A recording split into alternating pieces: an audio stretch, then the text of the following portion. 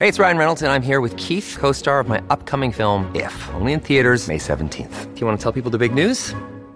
All right, I'll do it. Sign up now and you'll get unlimited for $15 a month and 6 months of Paramount Plus Essential Plan on us. MintMobile.com/switch. Upfront payment of $45 equivalent to $15 per month. Unlimited over 40 gigabytes per month. Face lower speeds. Videos at 480p. Active Mint customers by 531.24 get 6 months of Paramount Plus Essential Plan. Auto renews after 6 months. Offer ends May 31st, 2024. Separate Paramount Plus registration required. Terms and conditions apply if rated PG. In this episode, we look at the truth about time management. Get excited because this is Tiny Leaps, Big Changes.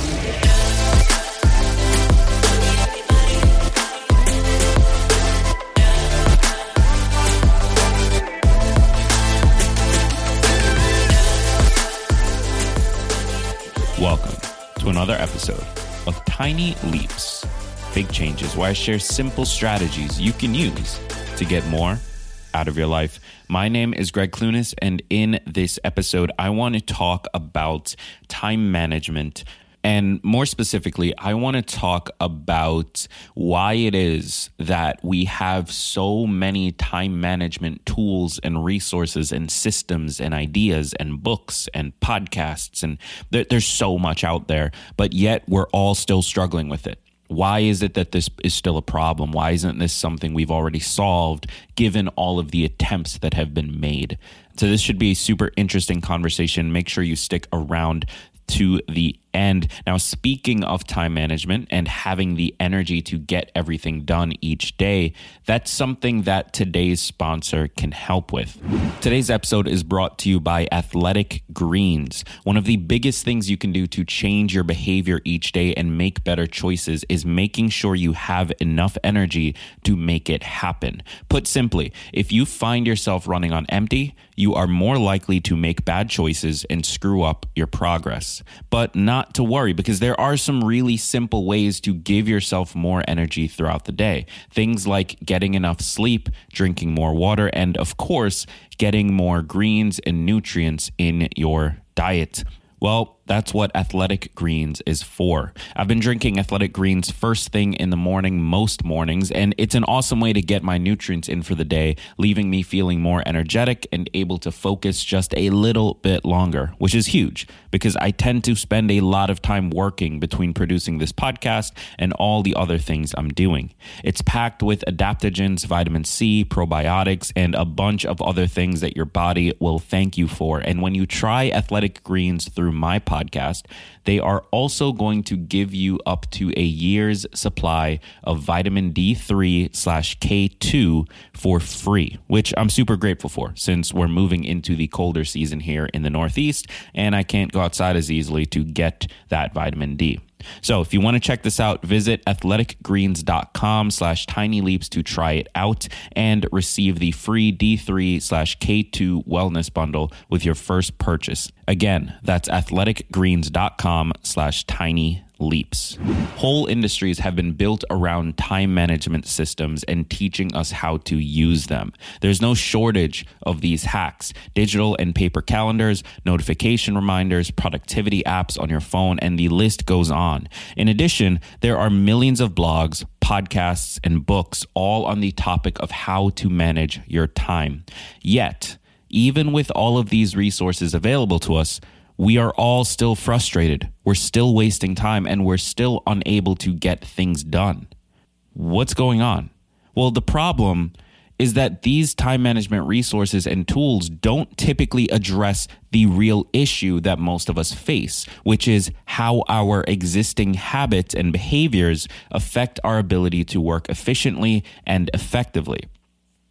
Just planning your day out in your calendar has nothing to do with the actual behaviors you engage in each day. While it may lead to developing the habit of planning your day in your calendar, it won't provide you better time management skills when you're in the actual moment.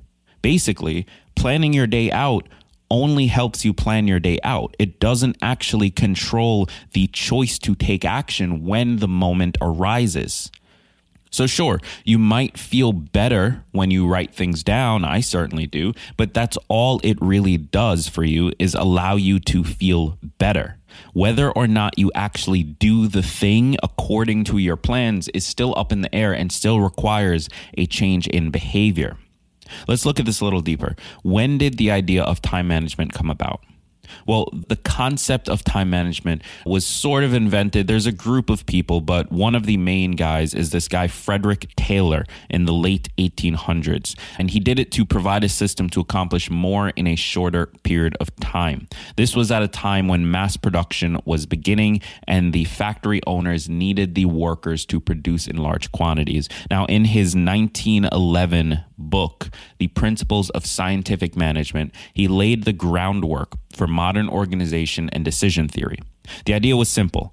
How can you get more output from each individual worker in an organization given the limitations of the 24-hour day?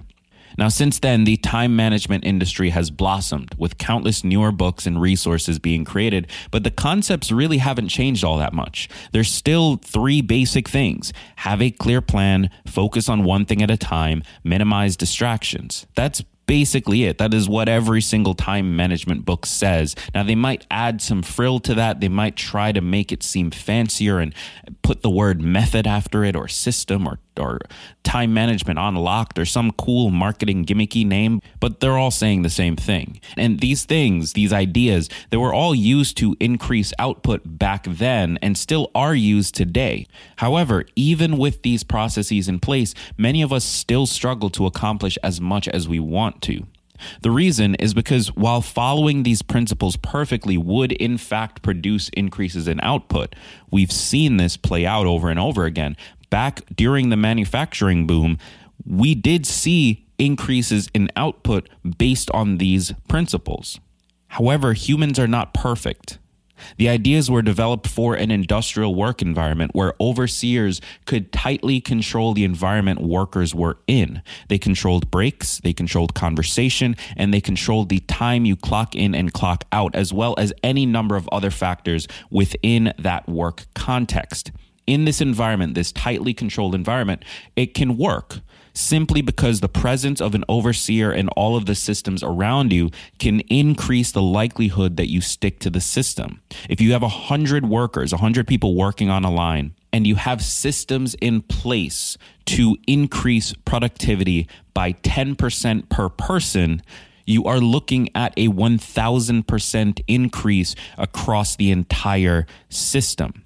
So it can work in this tightly controlled environment where overseers and different tools and resources and systems are put in place to control behavior. But in your own life, where there is no overseer, there are no systems, there are no tightly controlled environments, and in many modern work environments too, Amazon and Walmart excluded, these controls don't exist. And so all of a sudden, without the presence of these controls to enforce the time management system, we find ourselves unable to follow it because humans are not perfect, because we can set out the system, but on a day-to-day basis, our behavior, our choice, our consciousness, our emotions, they still play a factor. And because there's no external system to force it on us, we end up not doing it.